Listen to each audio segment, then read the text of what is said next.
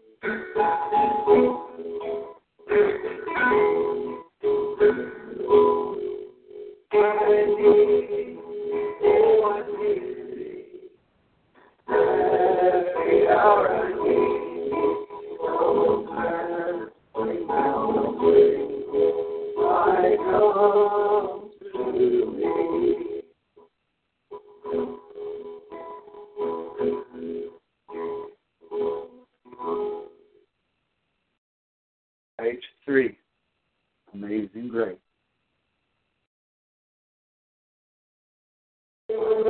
Amazing grace, how deep the sound that made a wretch like me.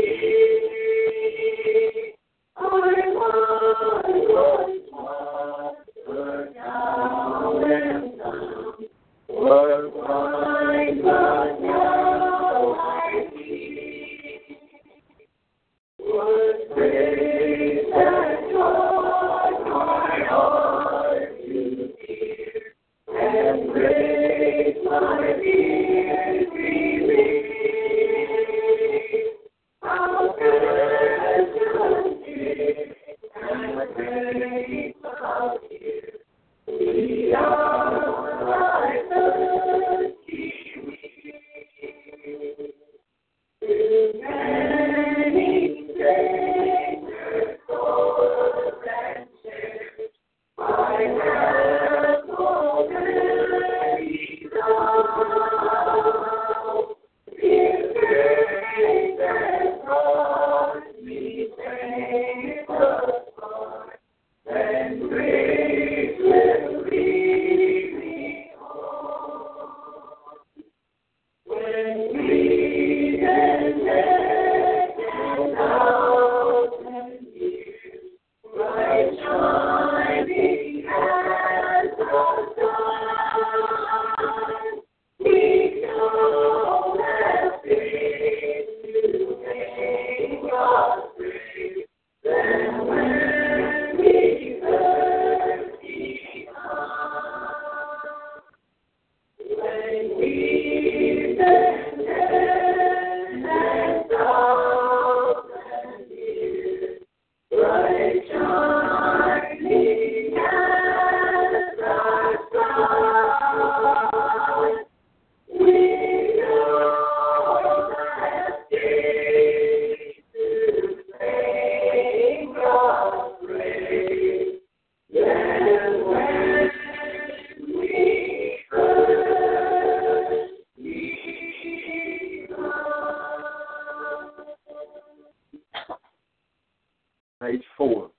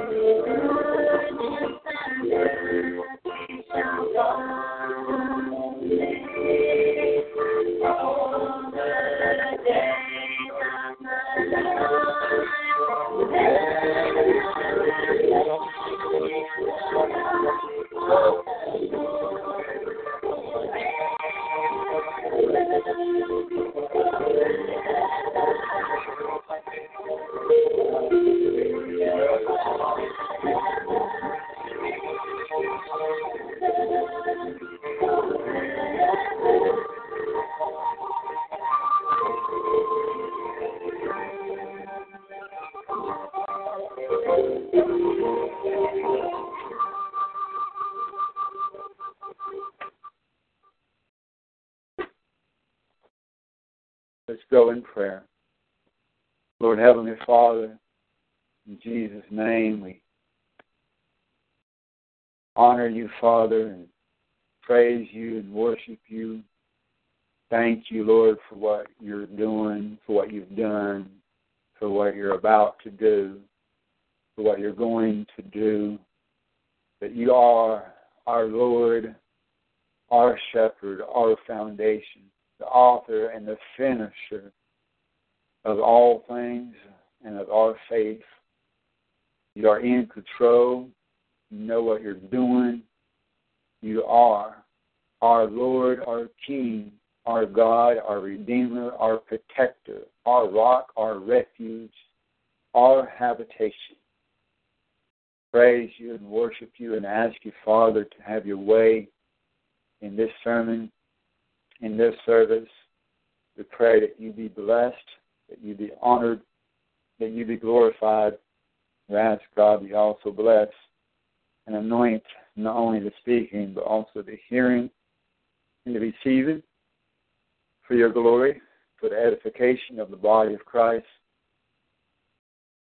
for the benefit of the church and the kingdom of God. Have your way, Father God. Let nothing hinder, let nothing get in the way of your will being done. It is in your hands, Father. We turn it over to you. It is yours. In Jesus' name, amen. Praise God. Well, you're listening to the live services of I Saw the Light Ministries, coming to you from Eastern Tennessee. We have different people from across the United States, from around the world, listening, not only over the phone, but over the internet, and not only live, but also later throughout the day and throughout the week, that people tune in, listen in the archives as well. Whether you're listening live or in the archives, we welcome you and we are thankful that you are listening. We're thankful for this opportunity to share His Word. What God has put into my mind, into my heart, to share with you today, and I have no doubt that I have received this from the Lord to share with you for your edification. We're going to start in Matthew 24. If you'd like to go ahead and be turning there, we'll start there in a minute here, in Matthew 24.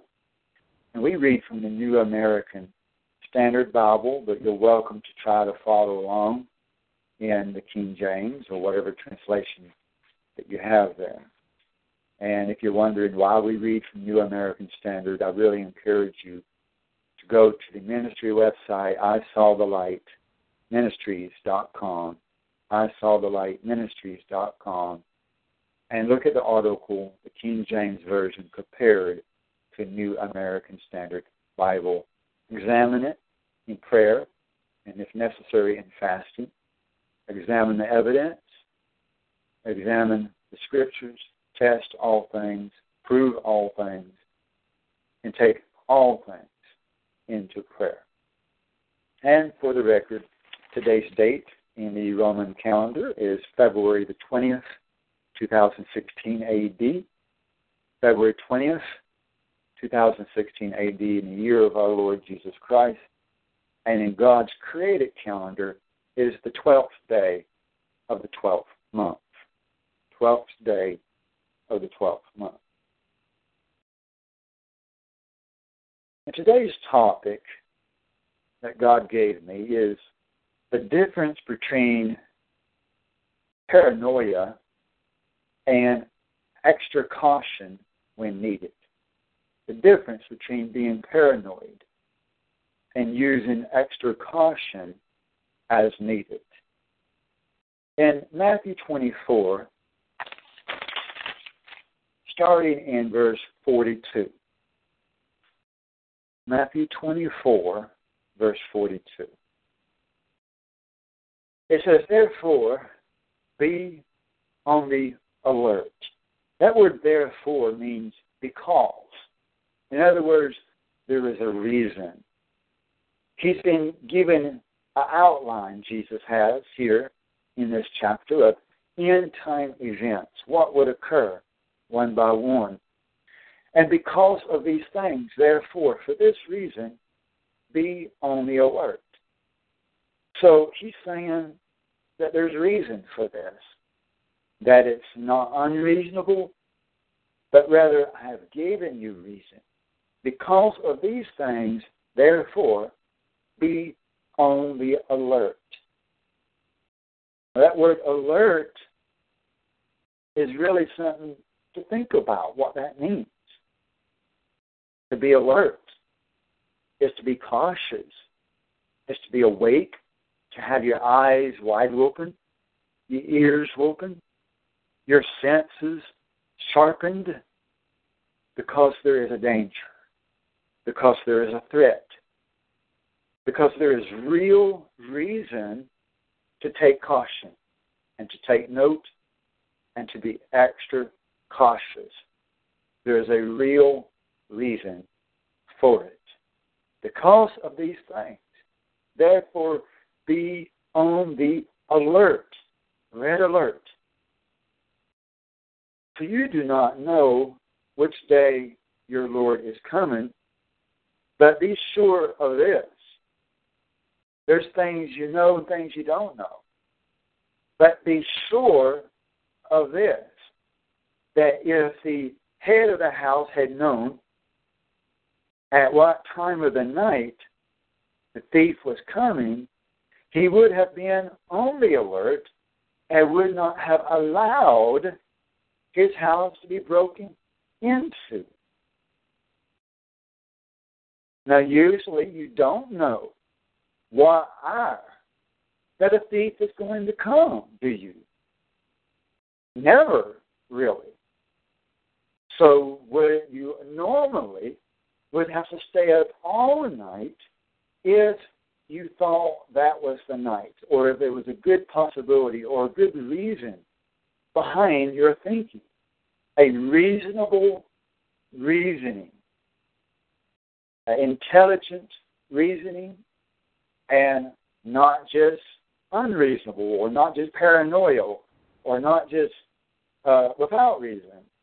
But if you had a reason to believe that it would happen on that time of night or that particular night of the week, you may have to be up all night or take turns.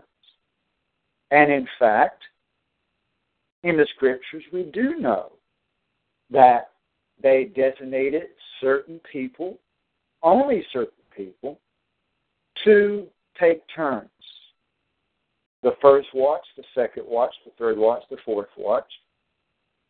Different hours of the night, different hours of the day, for different reasons, whether it might be watching for the new moon to blow the trumpet, or approaching armies, or so forth.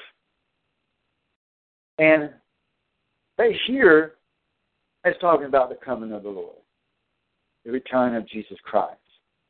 Now, Jesus is not a thief. Amen. He is not a thief,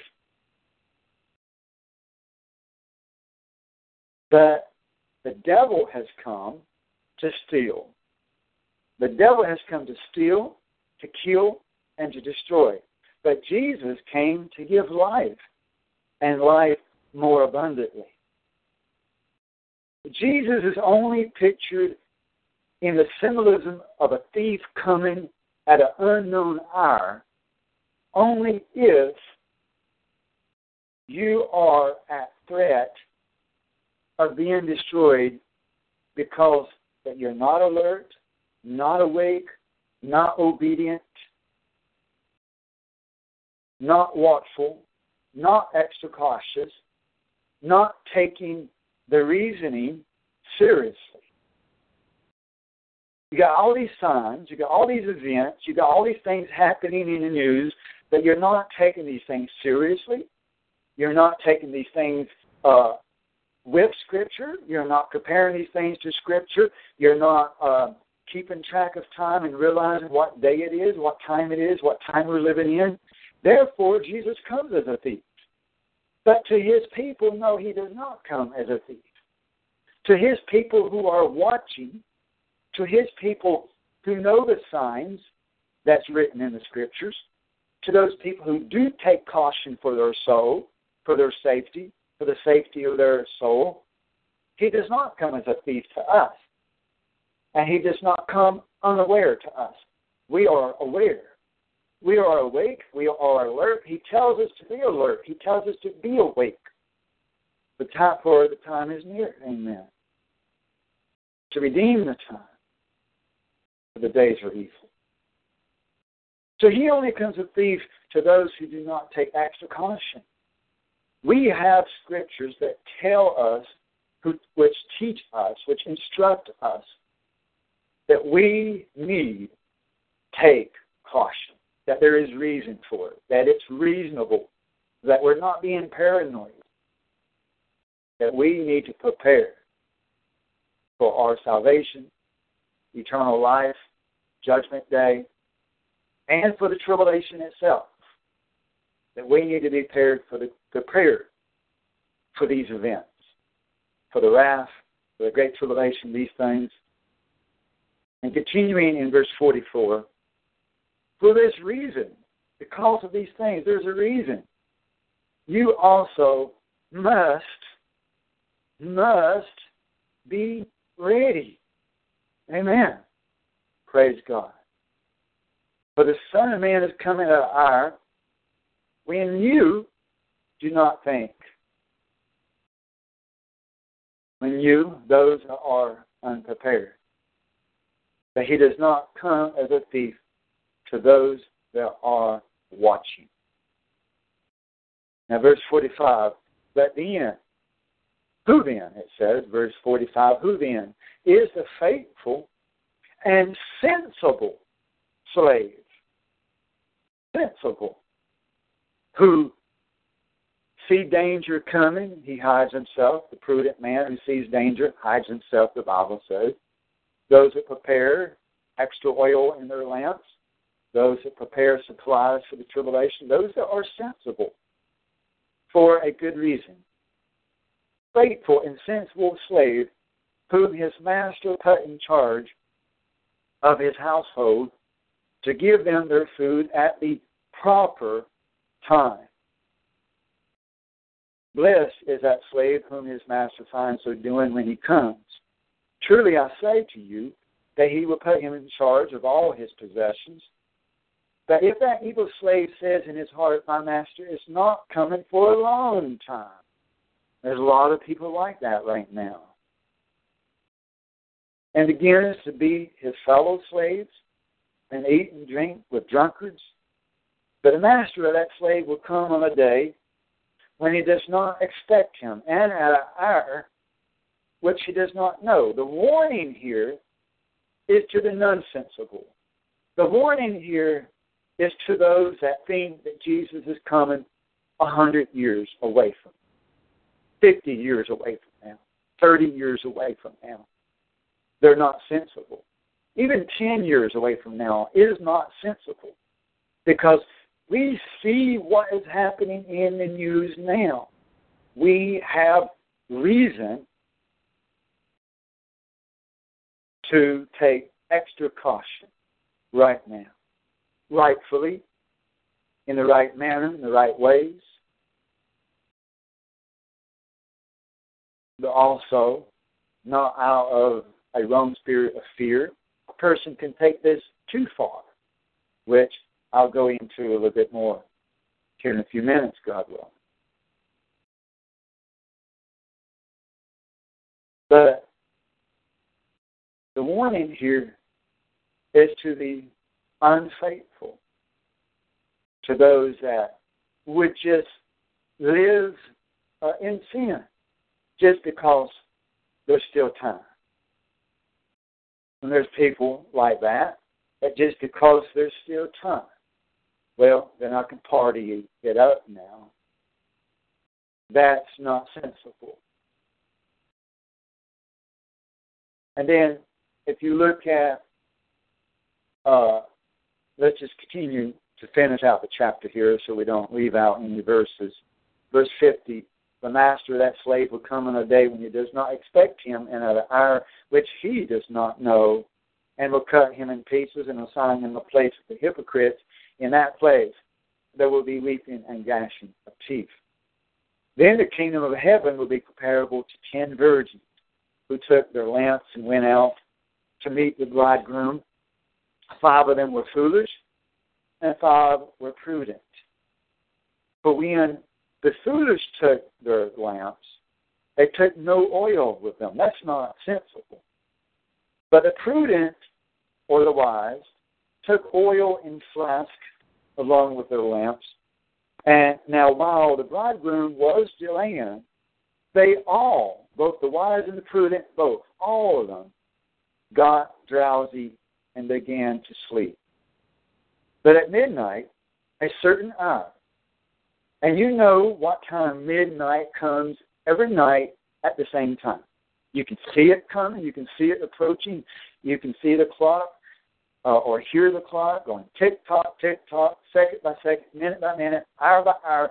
You know what hour that is coming if you know how to tell time, if you know the signs of the season. But to those that are sleeping, you are called unprepared. And you may not know that it's approaching midnight. And you could be asleep for 8 hours and seem like it was 1 minute. To those that are sleeping, that predetermined time, you are called unaware if you are sleeping.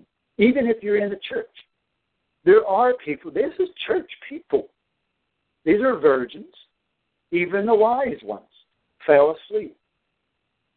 Even the wise ones, even the disciples and apostles of Jesus Christ, in the garden on the very night that they come and arrested Jesus, he even asked them repeatedly, stay up with me, stay awake, stay alert, and stay prayerful. For this is the time that is needed to be awake. He urged and pleaded with his disciples, and they could not stay awake.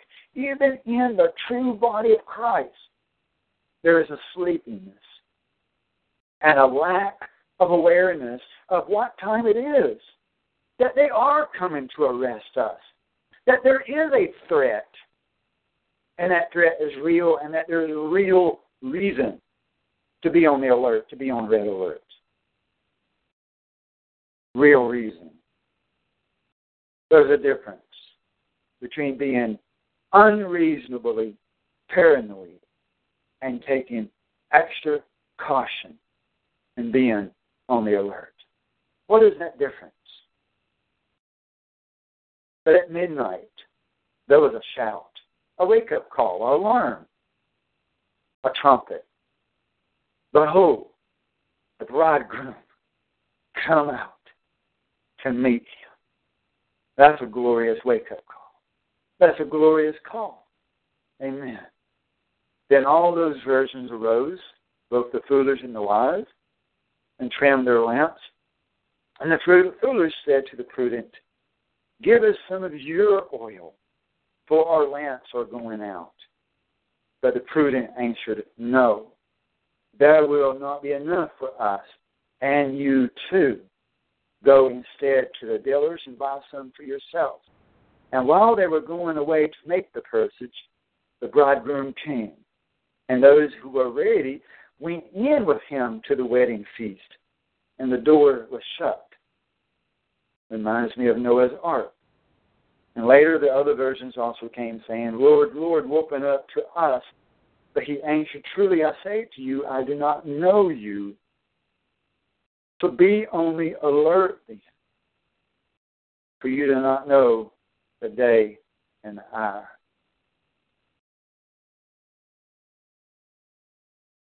The wise knew the hour was coming. Even though they would be found sleeping to a certain extent, they were still aware that they needed to get ready.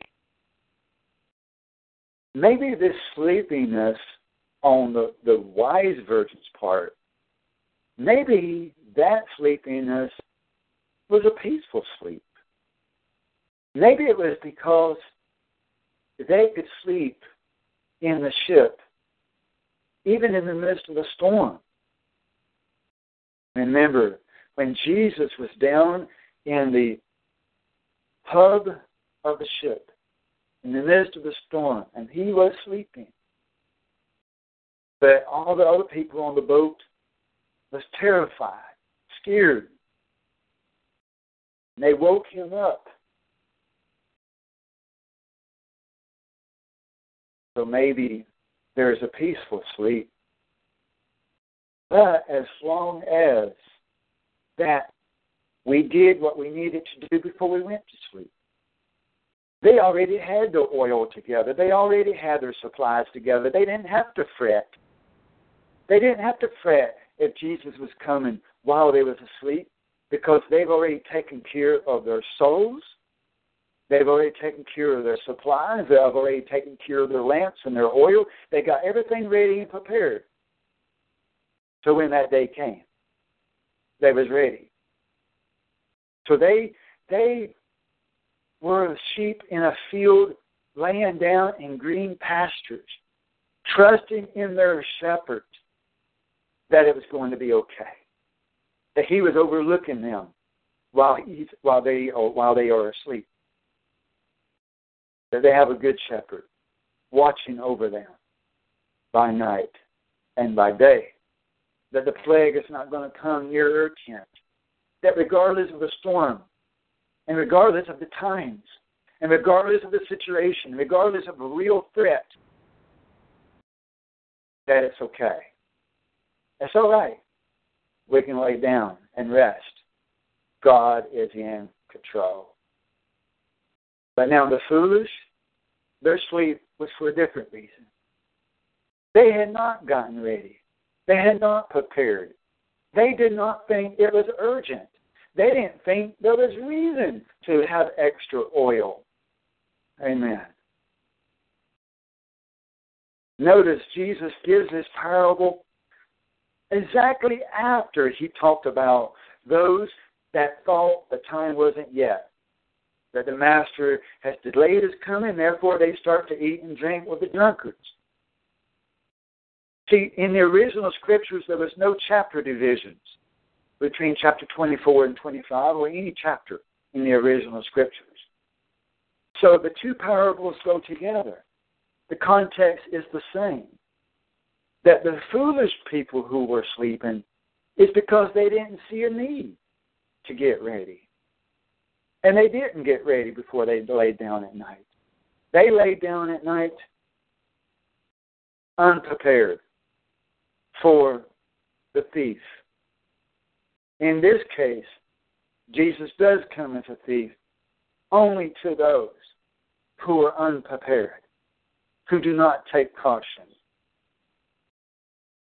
So we do need to take caution. We do need to know what time it is.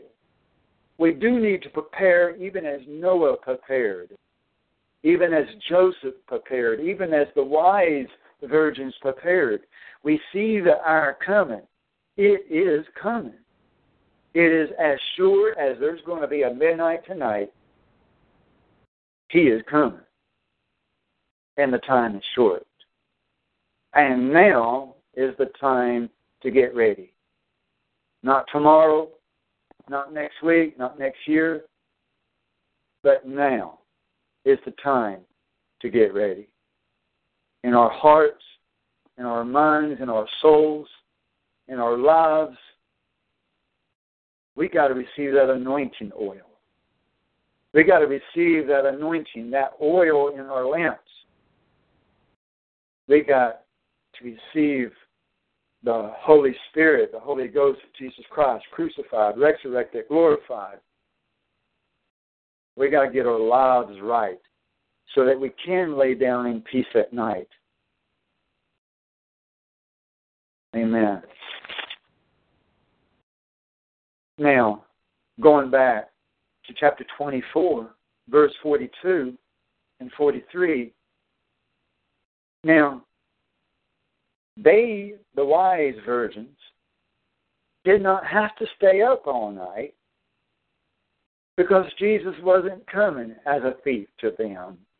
They were ready. But now there's foolish versions. They should have stayed up all night.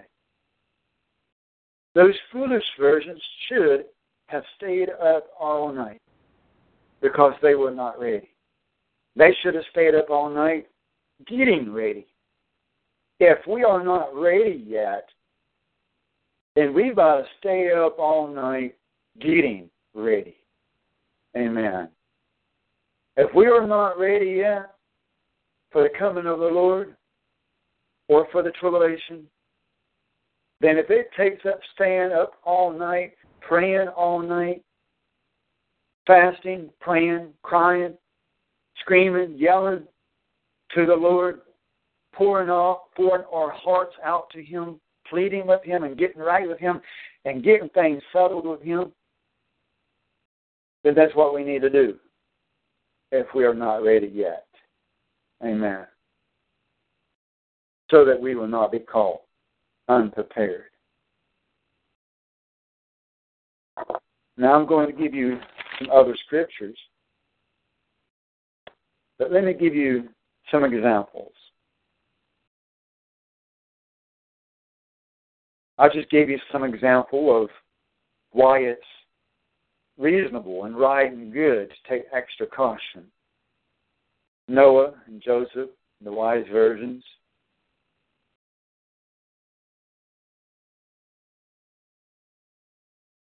And I'll just say briefly, and this is not meant to be an attack or a war against anybody, but I say this because it's fact and because it's a perfect example of what I'm talking about. I have a ministry building here. God has given us, God has anointed, God has blessed, God has ordained this ministry building as basically a headquarters for I Saw the Light Ministries, an international, worldwide ministry. We need a building, and God has provided that building.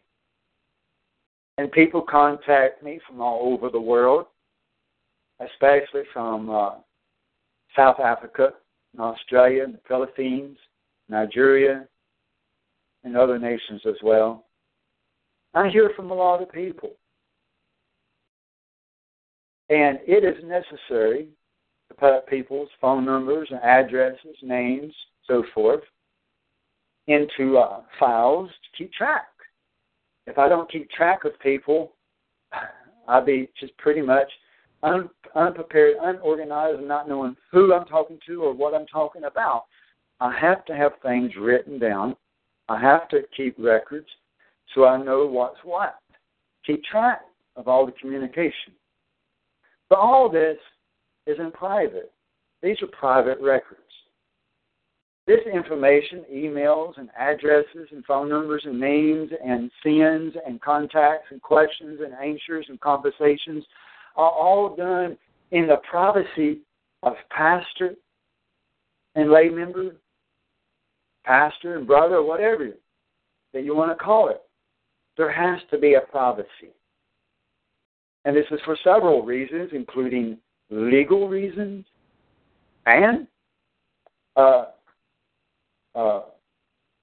pastor and lay member relationship, a trust relationship. People need to know that they can trust me to not give out their information. And we do share with the congregation, both locally and over the internet, and over the phone, and over the emails. Can you please pray for a certain person?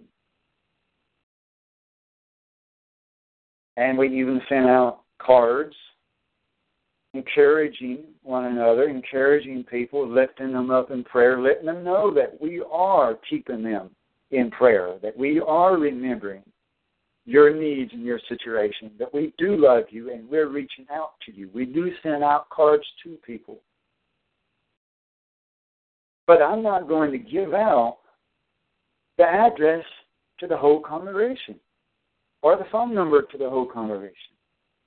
And especially after that person has decided to move on, that they no longer want to be part of this ministry or to be contacted or to be emailed or written or called, that they start ignoring all of our communication and cut off ties with us, then who am I to harass you or to continue to call you and write you after you've made it clear that you don't want nothing to do with us? Then who am I to take your address and give it to anyone, even if they ask for it? No, absolutely not. Because once you cut off ties with this ministry, you have chosen to cut off ties with this ministry. And everything that you've ever said to me, your phone number, your address, your email, everything is now locked to where it's not even available to those that even ask. Even though they may be asking out of love, not out of harassment, not out of harm. They may be asking out of love, what is the information where I can contact them and let them know that we still love them and still praying for them. No, I'm not releasing that information because I have a responsibility as a pastor, as the leader, as the administrator of this ministry, that I have to be rightfully concerned about legal issues and privacy issues.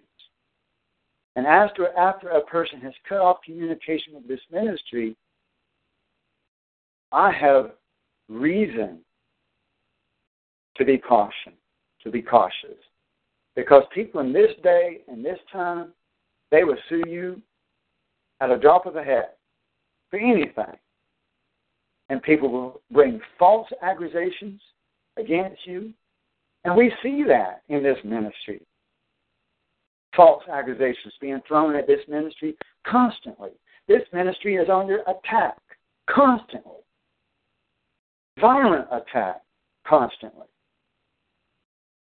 And I have to be honest with you.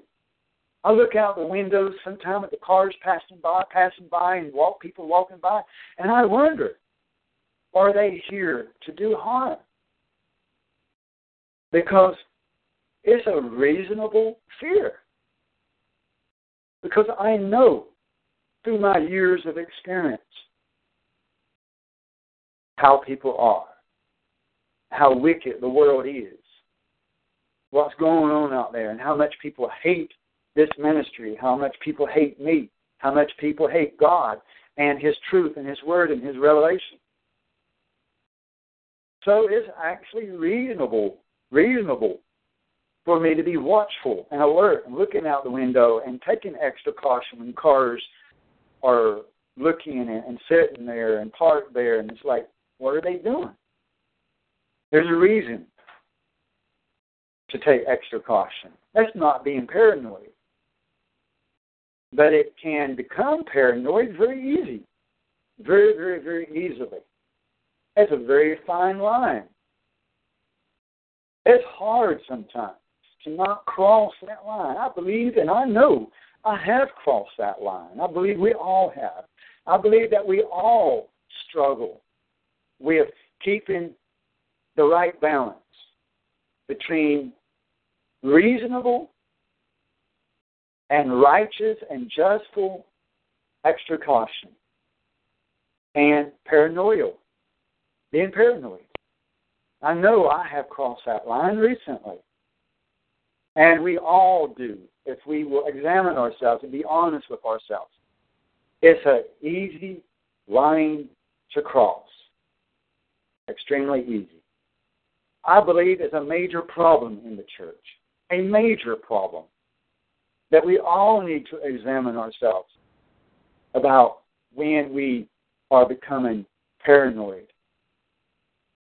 I give you the definition of paranoid. It's a Greek word, and the Greek word actually means madness, but it actually means, in our English usage of it in our modern times, paranoid means a baseless or excessive suspicion of the motives of others. Now, I didn't know that. But the word paranoid is all about the motives of other people. It is the baseless or the excessive suspicion of the motives of other people.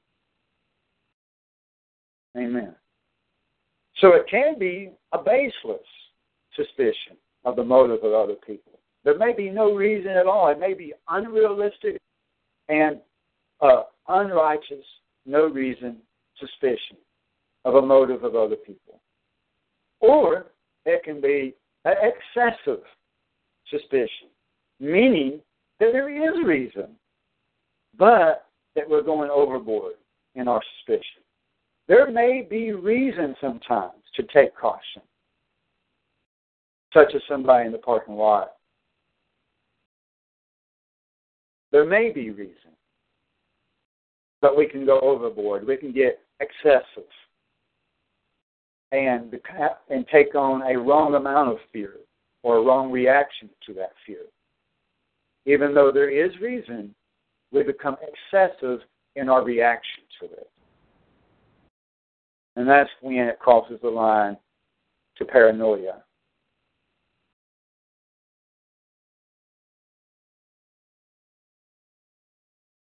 Some examples of paranoia, and another thing that I'm guilty of myself is when I go to the dentist. And I think a lot of people have this problem, and you may not think of it as paranoia, and it's not really about motive in this particular case, so it doesn't always have to be about motive.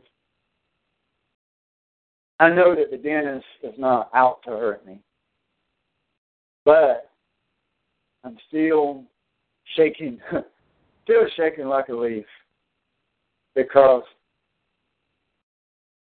I don't know. I think I have to examine myself in that. I think that it's good for us, all of us, to take time to examine ourselves. Why am I fearful of this? Why am I fearful of that? Is this a fear with reason or without reason? And if it is with reason, am I being excessive in my reaction? Even though I may have reason to take caution. Am I being excessive in my reaction? Good thing to examine ourselves with. We become a little bit paranoid when the police gets behind us. But if we are lawful people, if we're not speeding, if we're not drinking and driving, if we're not doing drugs, if we're not breaking the law, if we're not wicked people, then we have no reason to get nervous when the police is behind us. No reason at all. No reason. So we need, in that case, to have the peace of Christ, to have peace in our hearts, to have peace in our mind. And we need to be delivered of that unrighteous and unbaseless fear.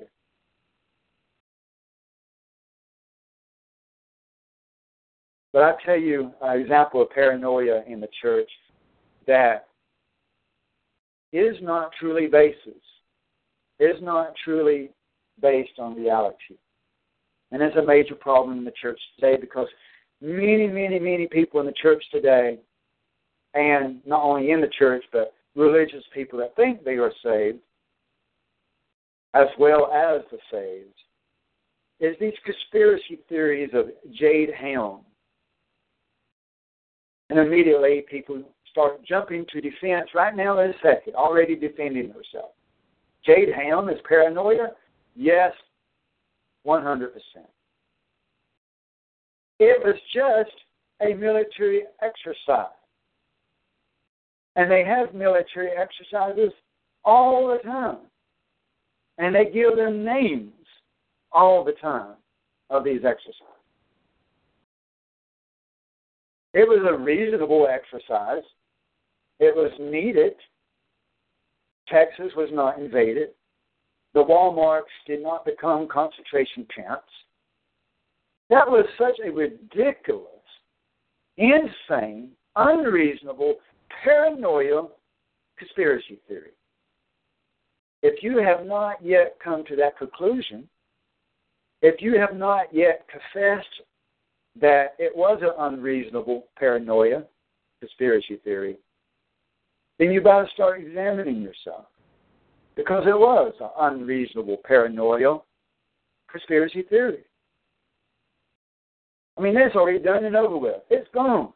And people are still saying that it was a whatever. It was nothing. It was nothing. Get over it. Get over your paranoia based on internet false prophets. These false prophets on the internet, I could list a million, exaggerating, but I could list quite a few false prophets on the internet that constantly, well, I would name one because very important, you know, to stay away from him, and that's Steve Quayle. And don't be going looking up Steve Quayle's website when I'm telling you to stay away from him. Immediately, when I tell people, stay away from such and such, they go look up their website. I'm telling you, he's a dangerous man.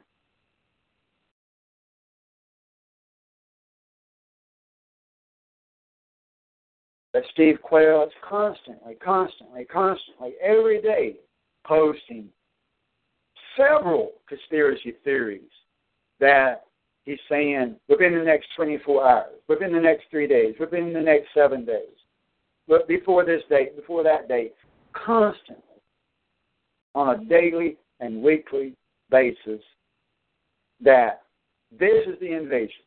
This is the concentration camps. Today they're going to come and round you up. Today they're going to arrest you. This week, this month, they're going to come and arrest all the Christians and take away all the guns. And it never happens. Never happens.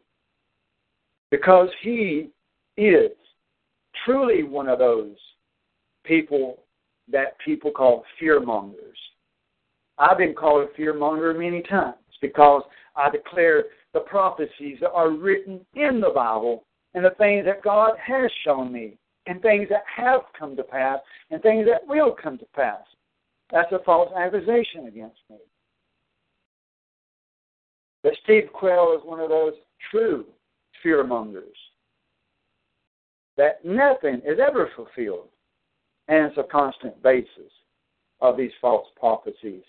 Stir people up to get you to believe that they're coming to round you up, take all your guns and everything else, and invade Texas and turn the Walmarts into concentration camps. It's foolishness. It's insanity. It's paranoia. It's schizophrenia. And the church and the religious people that think they are saved need to be healed of this madness, of this paranoia. The church needs to be healed of this mental illness and stop listening to people like Steve Quayle and the others that is causing all this paranoia. Same thing with Planet X. Planet X, Nebula. Every year after year after year after year after year after year after year, they're saying it's going to hit the earth. It's going to destroy the earth. It's going to tear the earth apart. It never happened. Never happened. No such thing. No such thing as Planet X. No such thing as Nebula. The things that are going to hit the earth is going to come out of heaven. It says so in the Bible. The things that's going to fall out of the sky and fall into the oceans and turn the oceans and the seas into blood, an asteroid, a comet, a piece of a rock, a piece of a planet, does not turn the waters into blood. The things that fall into the oceans will have nothing to do with some stray giant planet. The things that fall into the oceans and turn the oceans into blood are coming from the throne of God according to the Scriptures.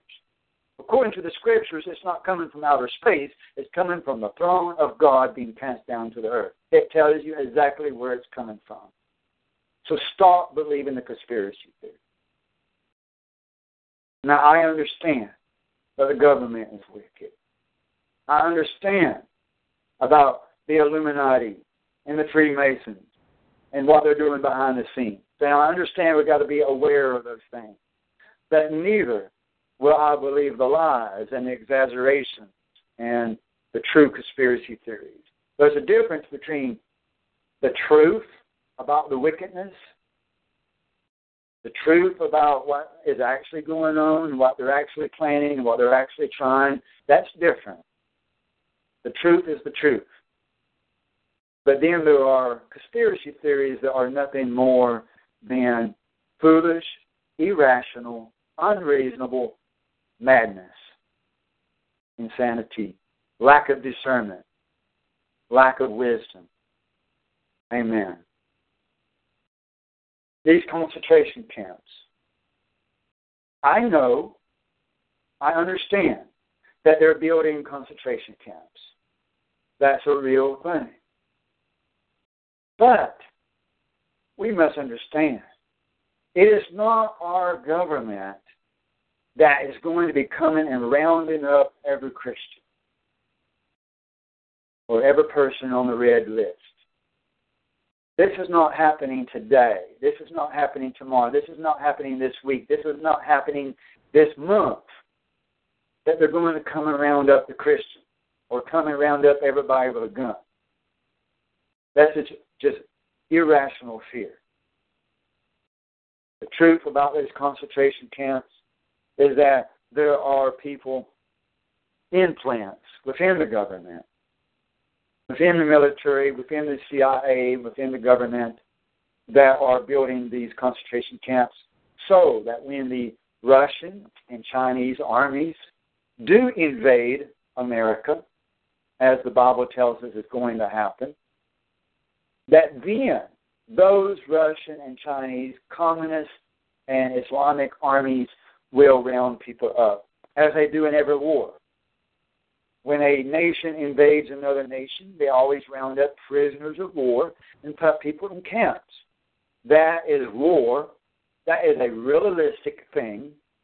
It's not irrational. It's not conspiracy. It happens in war, that they round people up after the invasion. I understand how wicked Obama is.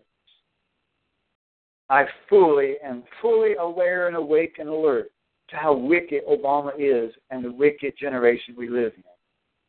The Freemasons, the Illuminati, all of that. I'm fully aware of all that. But the Holy Spirit, amen, makes all the difference in the world.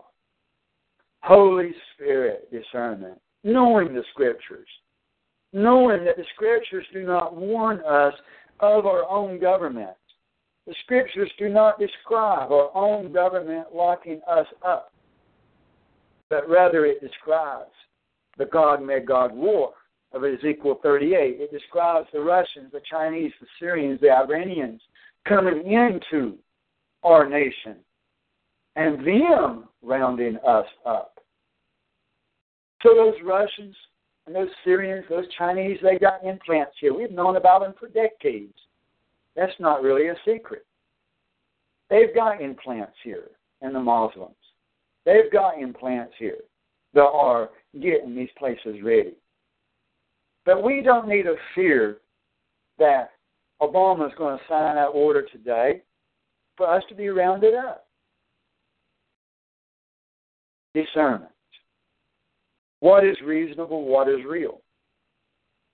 We need to pray that we have the right balance, that God leadeth us to know the difference, that we don't live in paranoia, that we don't fall for the false conspiracy theories, that we do believe the truth, but that we don't get carried away with the false foolishness and conspiracy theories.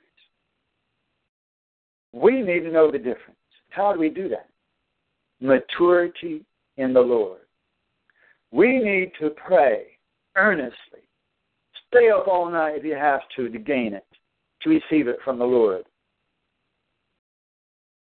Urging the Lord, asking the Lord, pleading with the Lord to give us that right balance, that wisdom. Wisdom is key. Discernment is key. Knowledge of the Scriptures is key. Hearing the voice of God is key. Amen. And these make all the difference in the world. Even about this judge of the Supreme Court that just died. Everybody hollering and screaming that they killed him. I don't believe it. I see no reason for it. Yes, I know there was no autopsy. People die every day with no autopsy. Important people, rich people, government people die every day with no autopsy. It was the family decision. I don't blame them. I don't blame the family for no autopsy. He was an overweight, heavy, old man.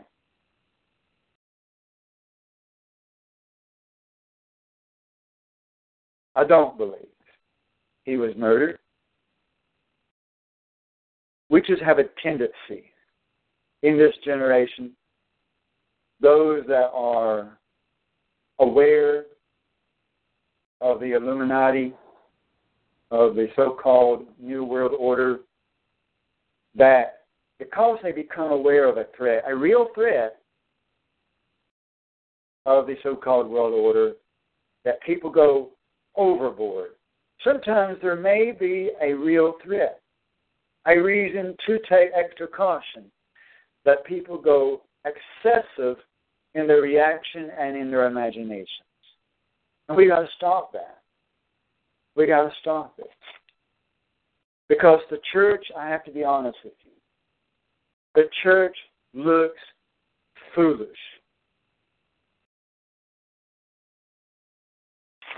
The church looks foolish. Matthew 25, verse 2. 5 of them were foolish. That is the state that the church is in today. I got to be honest with you that if Obama government was to round up every Christian, I couldn't blame them.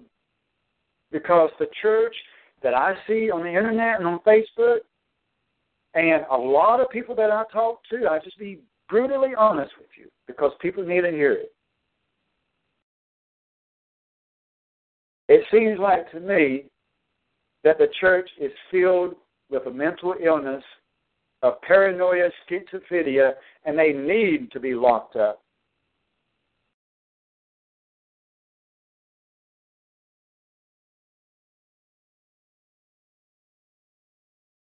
I think that has to be heard and said. Because sometimes we need somebody to just grab us and tell us, wake up. Get straightened up.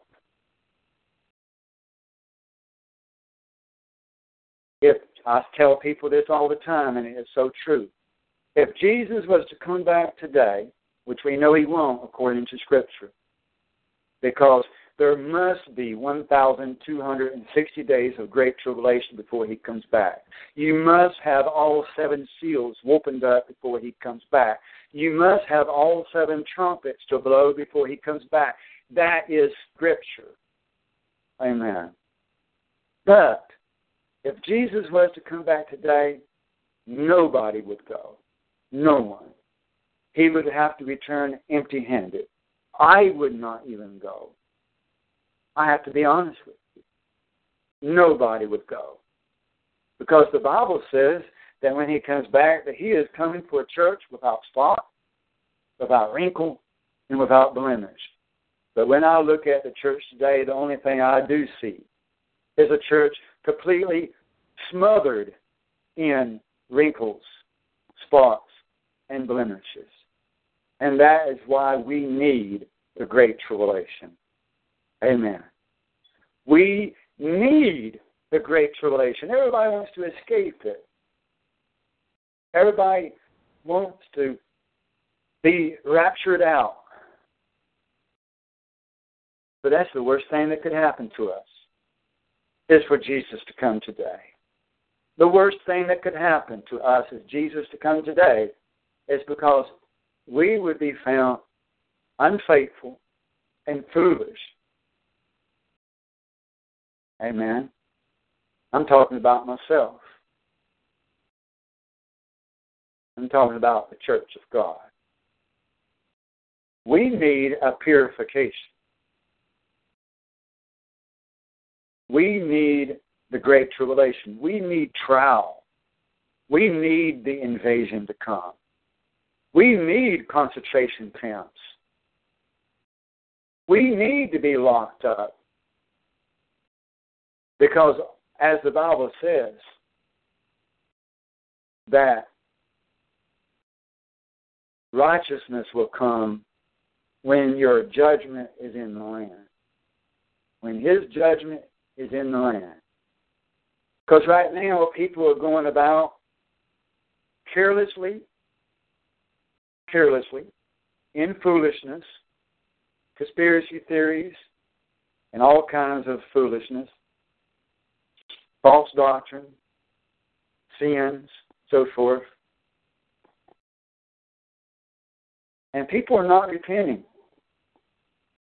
By the majority, people are not repenting. And even in the most holy, there is still sin. Even in the most holy, most righteous, most truth-accepting people, there is still a lot of Babylon in us. False doctrines, traditions of man that we still won't let go of. We need the purifying fires of the Great Tribulation to come and wake us up, shake us, get us stirred up, and cause us to repent. Cause us to fall on our knees and cry out to God and fully surrender to Him. Fully surrender to Him. And no longer keep a foot in the door to the world and its ways. Amen.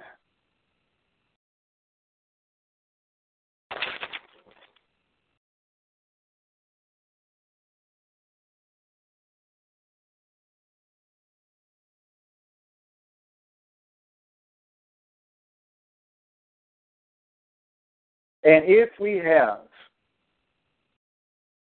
true repentance, then we don't have to shrink back when He comes. If we have true repentance and truly have His Spirit and truly are walking in His Spirit day and night, truly have His Word in us in great measure, if we are truly mature in Him, then we'll be ready. Amen. It's not enough just to believe. I have people tell me all the time, all you got to do is believe. That's foolishness. The devils believe and tremble. The Scriptures say that not everyone that says to me, Lord, Lord, will enter in. Many of them will say in that day, have we not prophesied in your name? That sounds like Steve Quell, Benny Hinn, Joyce Myers, so on, so on, so on. Have we not prophesied in your name? Have we not cast out devils in your name? Have we not laid hands on the sick and they recovered? Have we not done many mighty works in your name? These people believe. But Jesus will say to them, depart from me, I never knew you, you workers of iniquity, meaning you workers of sin. You still got sin in your life. These are people that's in Matthew 7, and those are people that believed in Jesus Christ as their Lord, as their Savior. They went to church. They were ministers. They were pastors. They were prophets. They cast out devils. They healed the sick in Jesus' name. They believed, but that was not enough. They still had sin in their life. We got to get rid of sin. All of it. For the book of 1 John or 2 John, something like that, 3 John says that those that are born of God do not sin, and it is impossible for them to sin because they are born of God. Are you there yet? No. Am I there yet? No. But we got to get there. We got to get there.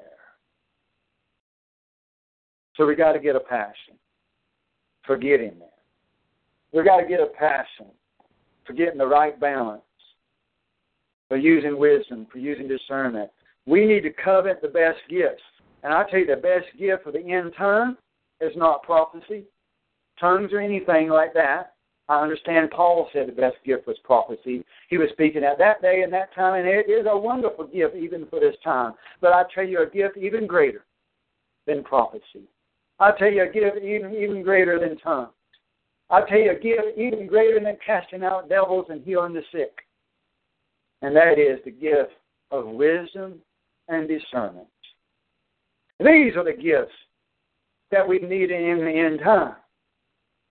It's the gift of discernment and a gift of wisdom. I believe that those two gifts are the most lacking. We got enough prophecy. We got too much prophecy. What we need, the covenant in this life, in this time, in this generation, is wisdom and discernment and repentance above all else. Let this be our plea tonight. Let this be our plea in our next fast. Let this be our plea in our life, and our passion in life is to gain discernment and wisdom and repentance in ourselves, that we will be found awake, alert, watchful, and with the right balance. Amen. Let's just go over a couple other scriptures real quick. Philippians chapter 4. Philippians 4 is a great chapter to read when you find yourself fearful, when you find yourself going over the line or about to go over the line to paranoia. Philippians 4 is a very good one to bring us back into a sound mind. Philippians 4, which is after Ephesians, right before Colossians and Thessalonians.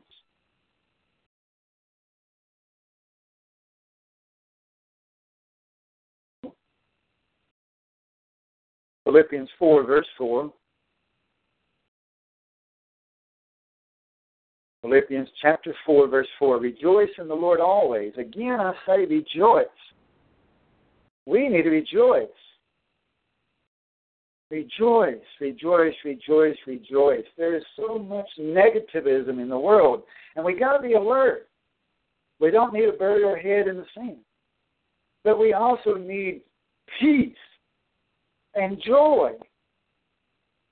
We need so much of the Spirit of God that regardless of the storm, regardless of serious threats, regardless of reality, regardless of what is actually truly going on, regardless of good reasoning to be alert, that we can be alert and still have joy and peace and contentment.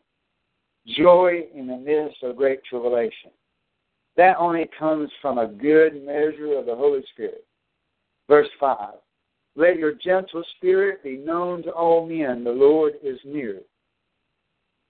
I'm going to read you the study note in my study Bible on the word gentle spirit there.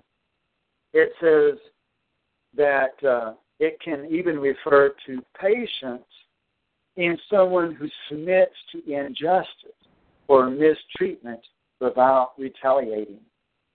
A gentle spirit can be characterized or manifested in many different ways, but it can refer to patience in someone who submits to injustice or mistreatment without retaliation. That if somebody does us wrong, now, It's all right to defend ourselves in court. That's okay. It's all right to defend ourselves with the Word of God. But we will not take retaliation. We will not take revenge. Amen. Therefore, we have a gentle spirit. A gentle spirit will not take revenge. It won't. It will not. If you have a gentle spirit about you, that is opposite of a revengeful spirit.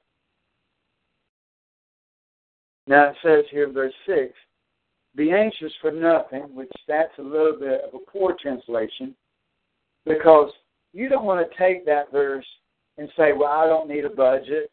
I don't need to plan. I don't need to plan ahead. And I've heard people take the verses in Matthew and this verse and twist them, and they're homeless because of that they think we should not plan for tomorrow. That's twisting what it really means. What it really means is don't be overly anxious, is the way it should be translated. Don't be overly anxious. Do not be excessively anxious. Do not be paranoid, basically, for anything. But in everything, by prayer and supplication with thanksgiving, let your requests be made known to God. And I'll read you the footnote about where it says thanksgiving. It says gratitude. Praise God, Lisa. Lisa knows that God has been showing her and me the lack of gratitude in the world right now. The lack of gratitude in the church. The lack of gratitude in those people who think they are saved. The lack of gratitude throughout this generation. The lack of gratitude in this nation in this time right now is a major problem in the church. Major problem. The lack of gratitude. So I say that's another good gift or a good characteristic. And I believe it can be a gift as well that we need to covet and strive for and ask for and seek.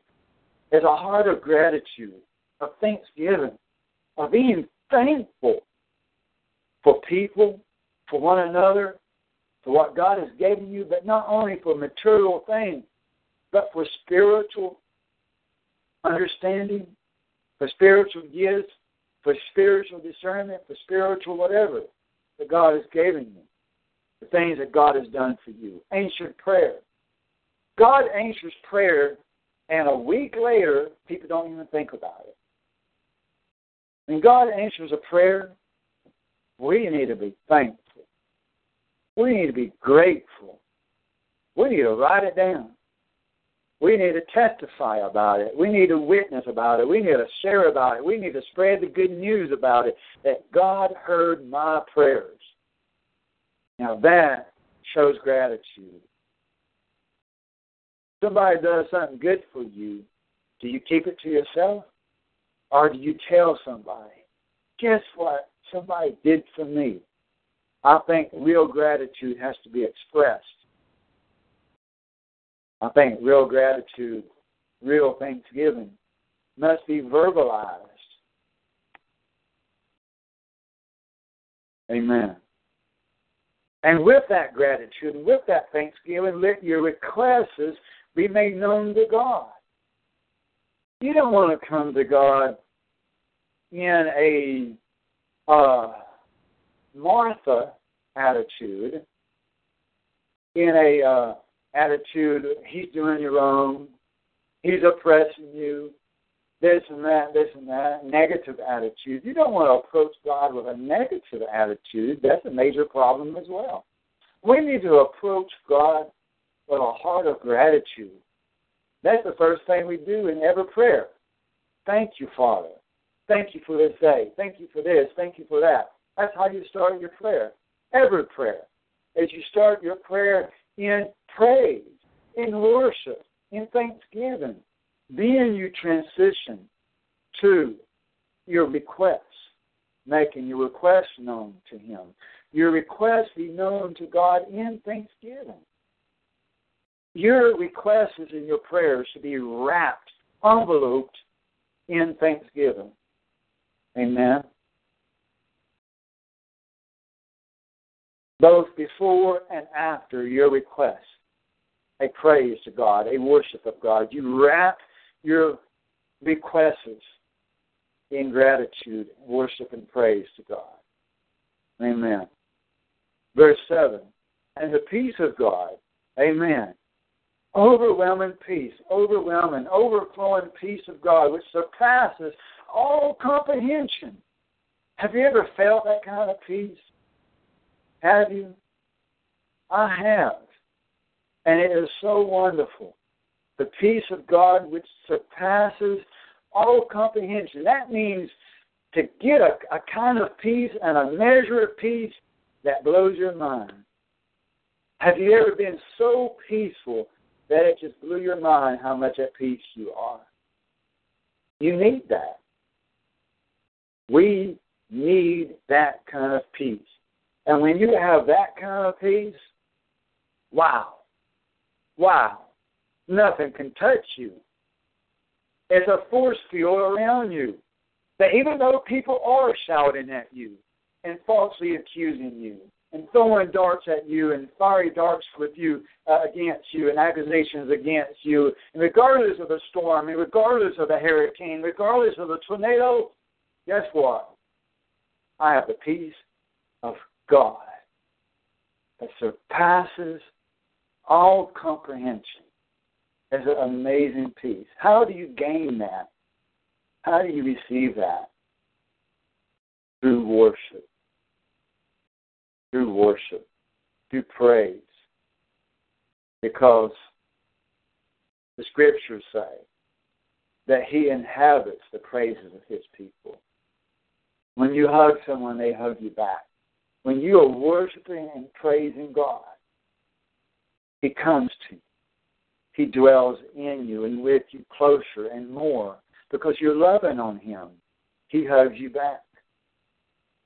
And he dwells with you. If you are living a lifestyle of thanksgiving, if you are living a lifestyle of being grateful for every little thing, every little thing, thank you, God, for this drink. Thank you, God, for this sandwich. Thank you, God, for this day. Thank you, God, for this letter. Thank you, God, for this bag of groceries. Thank you, God, for this money. Thank you, God, for this job. Thank you, God, for this person. Thank you, God, for that person's smile toward me. Thank you, God, for this. Thank you, God, for that. If we live a life of prayer, walking in prayer, praying without ceasing, always praying to him, always thinking to him, always communicating to him, living with him, walking in the Spirit, praising and worshiping him, walking in praise, walking down the street with your hands raised high, walking to the mailbox with your hands raised high. How can we not do that as good as he's been to us? Am I embarrassed to worship the Lord? Am I ashamed of him? I tell you, I have just got to put my hands up to the sky sometimes because I know he's there. Because I know he's there. Because I know he sees me. How can I not worship him right there, right then, right there, right here, right now? How can I not worship him right here, right now? How can I not fall to my knees right now? How can I not? How can I not worship him with my face to the ground, my forehead to the ground, every day, every night, every morning? How can I not? He's been so good to us. He's been so good to me. How can I not pour myself out to him? How can I not worship him every day, every morning, every night, and throughout the day? How can I not talk to him? How can I ignore him for 1 hour? How can I go without saying a word to him for an hour? How can I ignore my Father that lives with me? How can I ignore him? Amen. How much do you love God? How much do you live with God? How much does he live with you? Amen. What has God done for you? Write it down. What God has done for you. Keep writing it down. There are books that need to be written. Amen. There are books that need to be written that the world cannot even fit them all. He's been so good to us. Let us witness and testify even as Mark did, even as Luke did, even as John did, even as Paul did, even as Peter did. They said, I have to write it. I have to explain it. I have to share it. I've got to testify. We overcome the devil not only by the blood, but by the word of our testimonies. How can we hold it in? How can we not speak it? How can we not write it? I've got to speak it. I've got to write it. I've got to share it. I've got to get it out there to more people. Amen. How can I not? Write it and testify and send it out to the world. Amen. How can I not? What more can I do for my Lord, my Savior, my King, and my God? What more can I do? Amen. Praise God. I rejoice in the Lord. Praise God. Thank you, Jesus.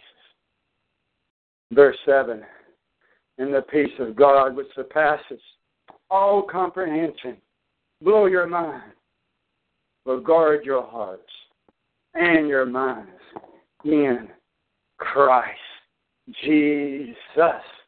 God with us. Even His name is God with us. God present. Not God absent. Not God a million miles away.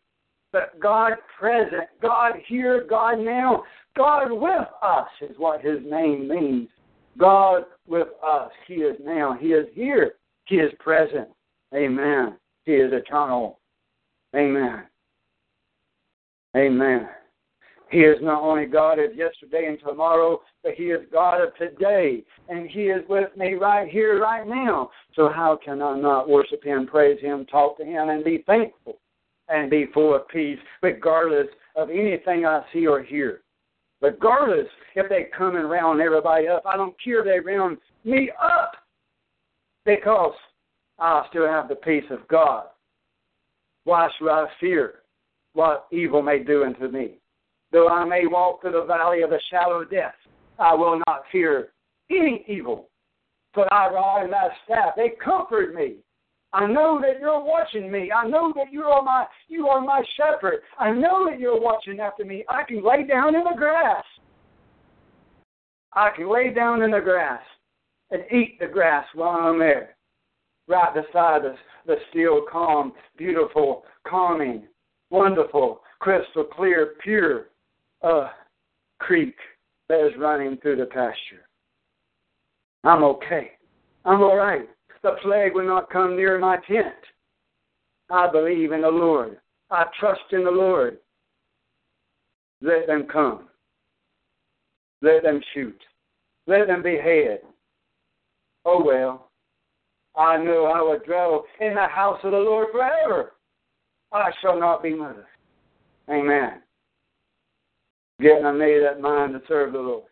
Getting made that mind to trust God. That whatever happens, for the good or for the bad, it's still going to be for the good. For all things work out for the good for those that love God and for those that are called according to His purpose. He is in control. He is God, Almighty, King, Lord, Savior, foundation, refuge, rock, my shelter. Amen. Now, this don't mean that we should not take caution. This does not mean that we should not use wisdom. We do need to use wisdom. We do need to be on the alert. We do need to take proper caution. Amen. Praise God. The right balance. We must have the right balance. And that comes by living in Him and Him in us. He will lead us and direct us in the right balance. Amen. Praise God.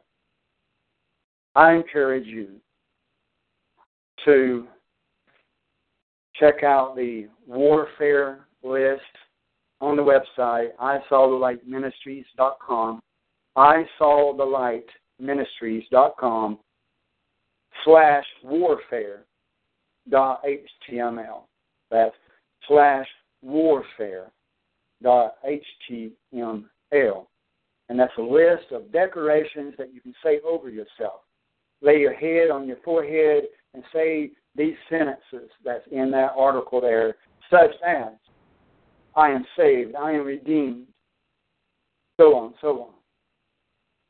To reaffirm to yourself who you are in God. Because, see, Babylon has taught us that we're nothing. Babylon has taught you should stand up in church and say, I'm not worthy, I'm nothing, I'm trash. But the Bible says opposite. The Bible says you are the apple of his eye. The Bible says you are the elect. The Bible says that you are the ambassador of the kingdom of God. The Bible says you are a king and queen. You are a king and priest in the kingdom of God. You are somebody. Stop letting Babylon teach you to say you're nothing. The Bible says that we are to pray that we be found worthy. We should not say we're not worthy, but rather we should pray that we be found worthy. We need to become worthy people. We need to become the bride without spot, without wrinkle, without blemish, the bride that has prepared herself. We want to be a worthy bride. Amen. A bride of wisdom. A bride of discernment. I'll give you, before we hang up here, another example of paranoia in today's generation. A lot of people, when they come to churches, people are afraid to even shake hands anymore. Especially men. Men now in the church system are afraid to even go to church. Some people won't even go to church because of the shaking of hands. I'm serious. Some people won't even come to services because they're afraid that some man might shake his hand because that he wants to be gay with him. Paranoia. Paranoia. And a lot of men are paranoia over homosexuality. I understand homosexuality is a sin, it is an abomination to God. And we should not condone homosexuality. We should not accept it in the congregation. If a homosexual wants to come and learn, we will embrace them 100%. If they want to come, serve God, worship God, and learn the truth and repent of their sins, confess their sins, repent of their sins, we will embrace them and help them to overcome and be delivered. But we will not condone the sin of homosexuality. But it is paranoia when the men are so scared to even shake hands. And men are afraid to hug one another. They're being overly excessive caution, even though there is a real threat of homosexuality. There's a real threat. But it's an excessive reaction to that threat, to where they think every man that hugs them is out to get them. Excessive reaction to a possible real threat, which is not a real threat at that time. It may be a real threat at certain times, but it's not a real threat at that time. That is an example of paranoia that is very, extremely common in the church today. I'm a very touchy person myself. I love to receive a back pat, somebody to pat me on the back. I love that because it encourages me. It shows me love. When another man pats me on the back, or when another man hugs me, it makes me feel so good in the Spirit of God. It helps me to feel love, righteous love, clean, pure love. Nothing wrong with it. And Because I like to receive love. I like to give love. Righteous brotherly love. To pat another man on his back or to hug him. But in today's society, it is extremely hard anymore to find any man to hug at services that doesn't misinterpret your intentions. Almost impossible. It's insanity. It's madness. It's paranoia. Address some issues that are real in the church today that need to be addressed so that we can overcome, so that we can improve, so that we can grow in discernment, grow in wisdom, grow in love, grow in the will of God, grow in brotherly and sisterly love as family. Amen. Praise God. Let's read 2 Timothy chapter 1. Book of 2 Timothy. Over there to the right, just a few pages after Thessalonians. 2 Timothy chapter 1.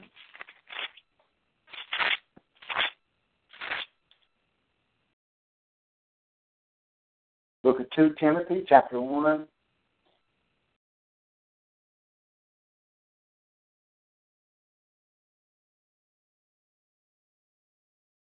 Verse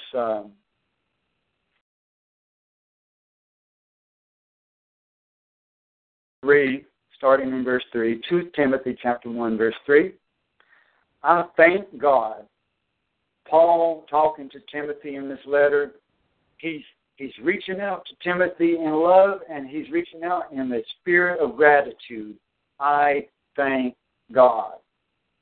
Now, my beloved son, Timothy, I'm reading a different verse now. Going back to verse 3, I thank God, whom I serve, with a clear conscience, the way my forefathers did, as I constantly remember you in my prayers night and day.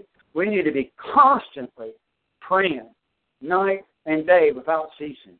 Verse 4, longing to see you, even as I recall your tears, so that I may be filled with joy.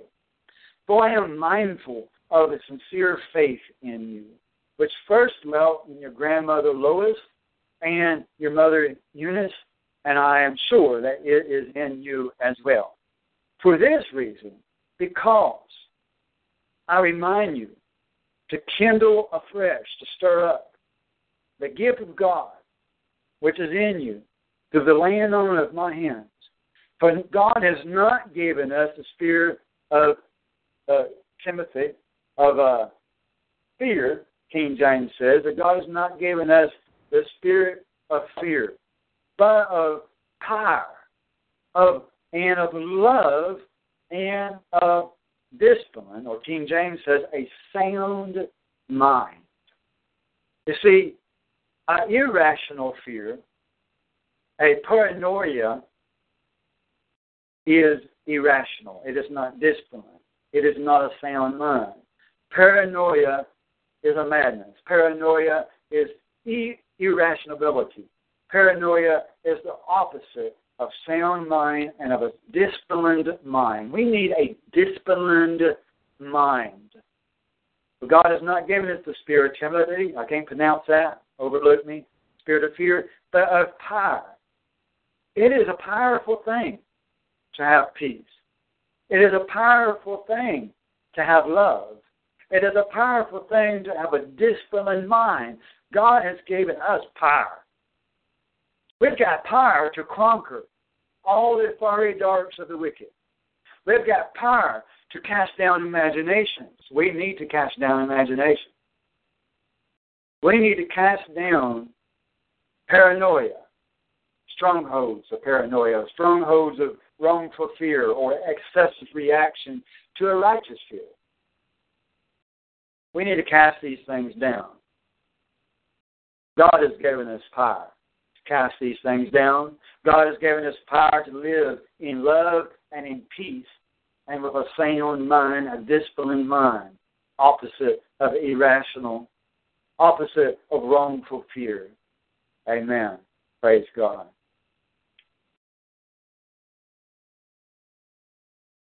And I won't read it right now, but I'll give you a chapter to read for your homework. If you ever find yourself in a wrongful fear, especially in time of trouble, you may want to read Psalm 27, because that is a really good place to read in a time of trouble. Psalm 27 and other books of Psalms in the whole Bible. If there's anybody listening to me that has not read the entire Bible yet, I plead with you, I ask you, I urge you, I beg you to make a commitment today that you're going to start reading the Bible on a daily basis and read it every day, an average of 3 chapters a day until you've read the whole Bible. Some days you might only read 1 chapter, 2 chapters, 3 chapters, 4, 5, 6 chapters, whatever. But an average of 3 chapters a day until you've read the whole Bible. I'm asking that you commit to that today, to start doing that, to read the whole Bible. We need it. And we need every person in the church to have read the whole Bible. What is the church if we've not read the Bible? It is a powerful tool against the devil. If we want to defeat the devil, we've got to read the Bible. It is a sharp, two-edged sword. We need our sword in this fight we're in. We're in a fight. We're in a war, and it's a real war. We better fight. We better fight. We better use what God has given us, this Word of God. And if you make that commitment today that you are going to read the whole Bible, and you're going to start today, the average of 3 chapters every day, then I ask you to email me, text me, phone number, go on the website, go to the contact form, however you can reach me, and just let me know that you're making this commitment, because that will encourage me and because it will help you to keep your commitment to God, to have an accountability partner, to have somebody that's praying for you, that knows that you have this goal, and you're stating something. I've made this commitment. You're stating that commitment. You're making it known to another person, then you're more likely to stick to it. Amen. So I ask you to make that commitment to God first, to yourself and to God, then share that with me so that will help you to fulfill your commitment to God and to yourself to read the Scriptures, all the Scriptures. You'll be amazed how much spiritual growth that you will obtain through reading the entire book of the Scriptures. I will share a testimony before we hang up, is that I'm going to be baptizing somebody later this afternoon, this evening. Be baptizing a young man. Sometimes we do this over the air, and sometimes we don't. We're not going to be doing this over the air this time, only because of the time of day and that we're going to be baptizing and so forth. But so we appreciate your prayers for the baptism for later this afternoon, this evening. And I will be baptizing that young man over the phone. And if you look through the archives, I don't know what date or how long ago it was. I guess it was December the 12th, right? Yeah. If you look in the archives for December the 12th, you will find where we baptized 4 people that day over the phone, over the internet, and it's recorded. It's in the archives. And that sermon before that, on that same day, that sermon that I gave just before the baptisms will help clarify and explain from the Scriptures why we can baptize over the phone. We can.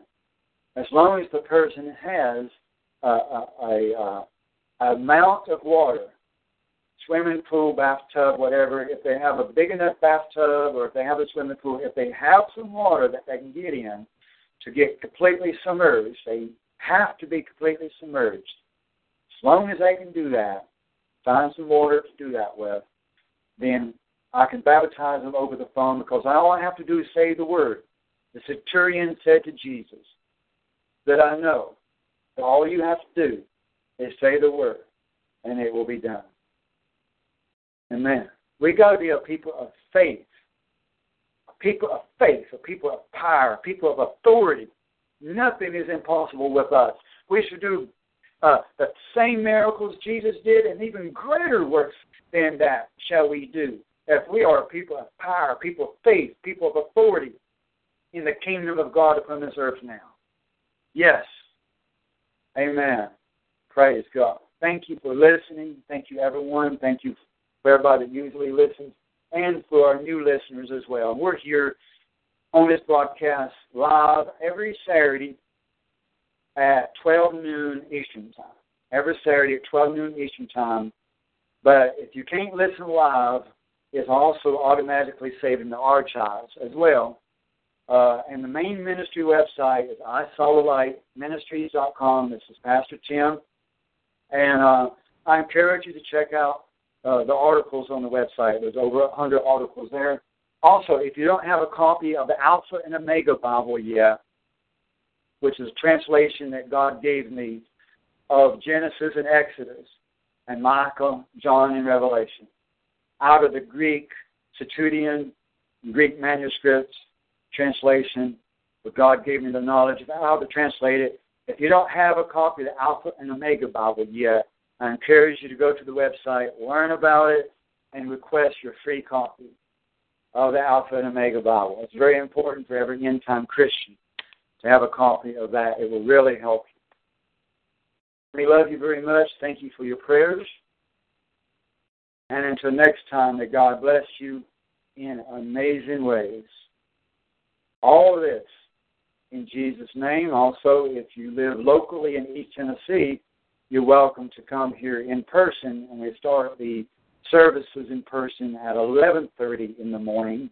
We start the broadcast at 12 noon, but in person the services start at 11:30. You're welcome to come, walk through the door, and come be with us, to come and know Jesus more as your Lord and your Savior in your life, today, tomorrow, and forevermore. Amen. All this in Jesus' name. Amen. Praise God.